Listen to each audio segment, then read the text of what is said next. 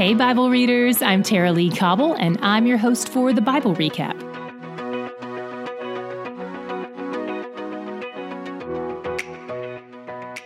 Before we dropped in on Paul's letter to the Galatians, we were hanging out with Paul and Silas in prison in Philippi and watching them get released, after which point the local authorities apologized for imprisoning them without a trial since they're Roman citizens. Today they head for Thessalonica, where they're staying with a guy named Jason. Thessalonica is a big port city in Greece today with a population of about 1 million people, except now it's called Thessaloniki. It's about 100 miles from Philippi, which is about a 4-day trip. By the way, Paul writes 2 letters to the church in Thessalonica, and we'll read those letters tomorrow.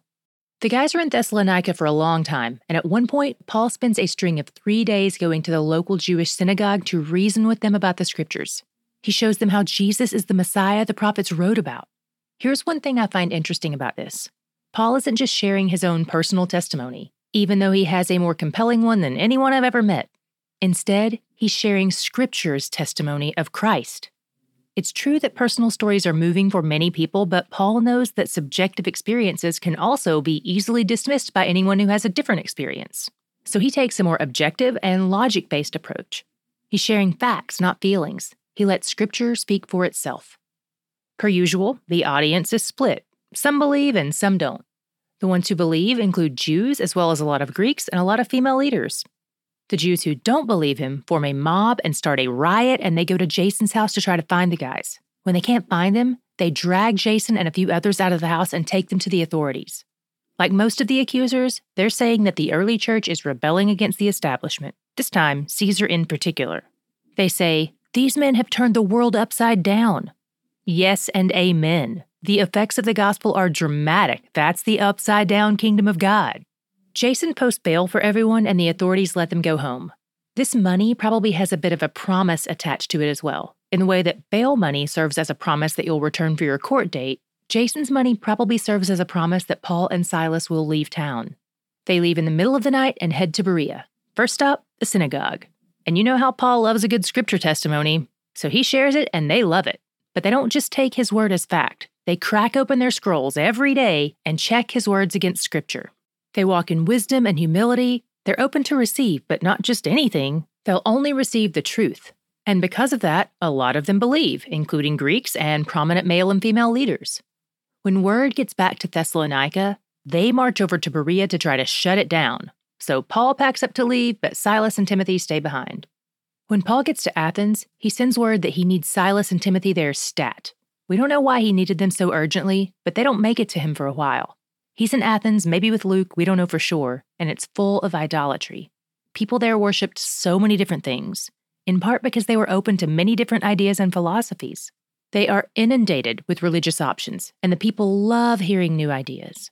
In fact, a lot of the prominent people Paul encounters are kind of professional seekers. They're always following the current trends, which change frequently. It seems like they love to seek, but they don't like to find. They prefer to just keep seeking. This is new territory for Paul. He's mostly been used to talking to Jews or Gentiles who already have some kind of grasp on the Hebrew Scriptures, but the Athenians are not on that page at all. Still, they're intrigued by Paul's message, not because they're moved by their own sinfulness and God's great mercy, but because it's a new idea they hadn't heard yet. Paul is educated and knows how to lean into that when it's helpful, so he talks to them in the intellectual language they understand, much like Jesus did when he used agricultural analogies in his parables to farmers and fishermen. Paul quotes philosophers and poets they're acquainted with. He points out that they know something is missing. Amidst all their religious paraphernalia, they still have an altar dedicated to an unknown God. He says, "I know the God you're missing. I know the one your soul cries out for and hasn't found amidst all these other altars and opinions. But you didn't make him like you made these idols and their altars. In fact, he made you. And when he did, he was intentional about every detail, including the time and location of your birth. It all serves to point you back to him. And he calls you to repent and turn to him. So repent, because someday he will judge the earth through the one he raised from the dead." Some of them mock the idea of the resurrection, but others believe, including Dionysius and Damaris. Today, my Godshot was in Paul's quote from a Greek poet in verse 28. It says, "In him we live and move and have our being." Paul clips a quote from culture and pastes it into his conversation about God because it speaks to the truth of who God is. Ultimately, all truth is God's truth. Anything that is true points back to Him, the author of truth, the way, the truth, and the life, which is kind of what this verse says. In Him we live, He's the life, and move, He's the way, and have our being. He's the very truth at the core of who we are, and He's where the joy is.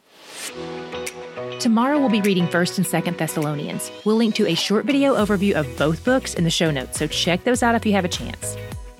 We know you love the TBR book, but some of you want the full daily transcript, not the polished, abridged version of the book. And we get it.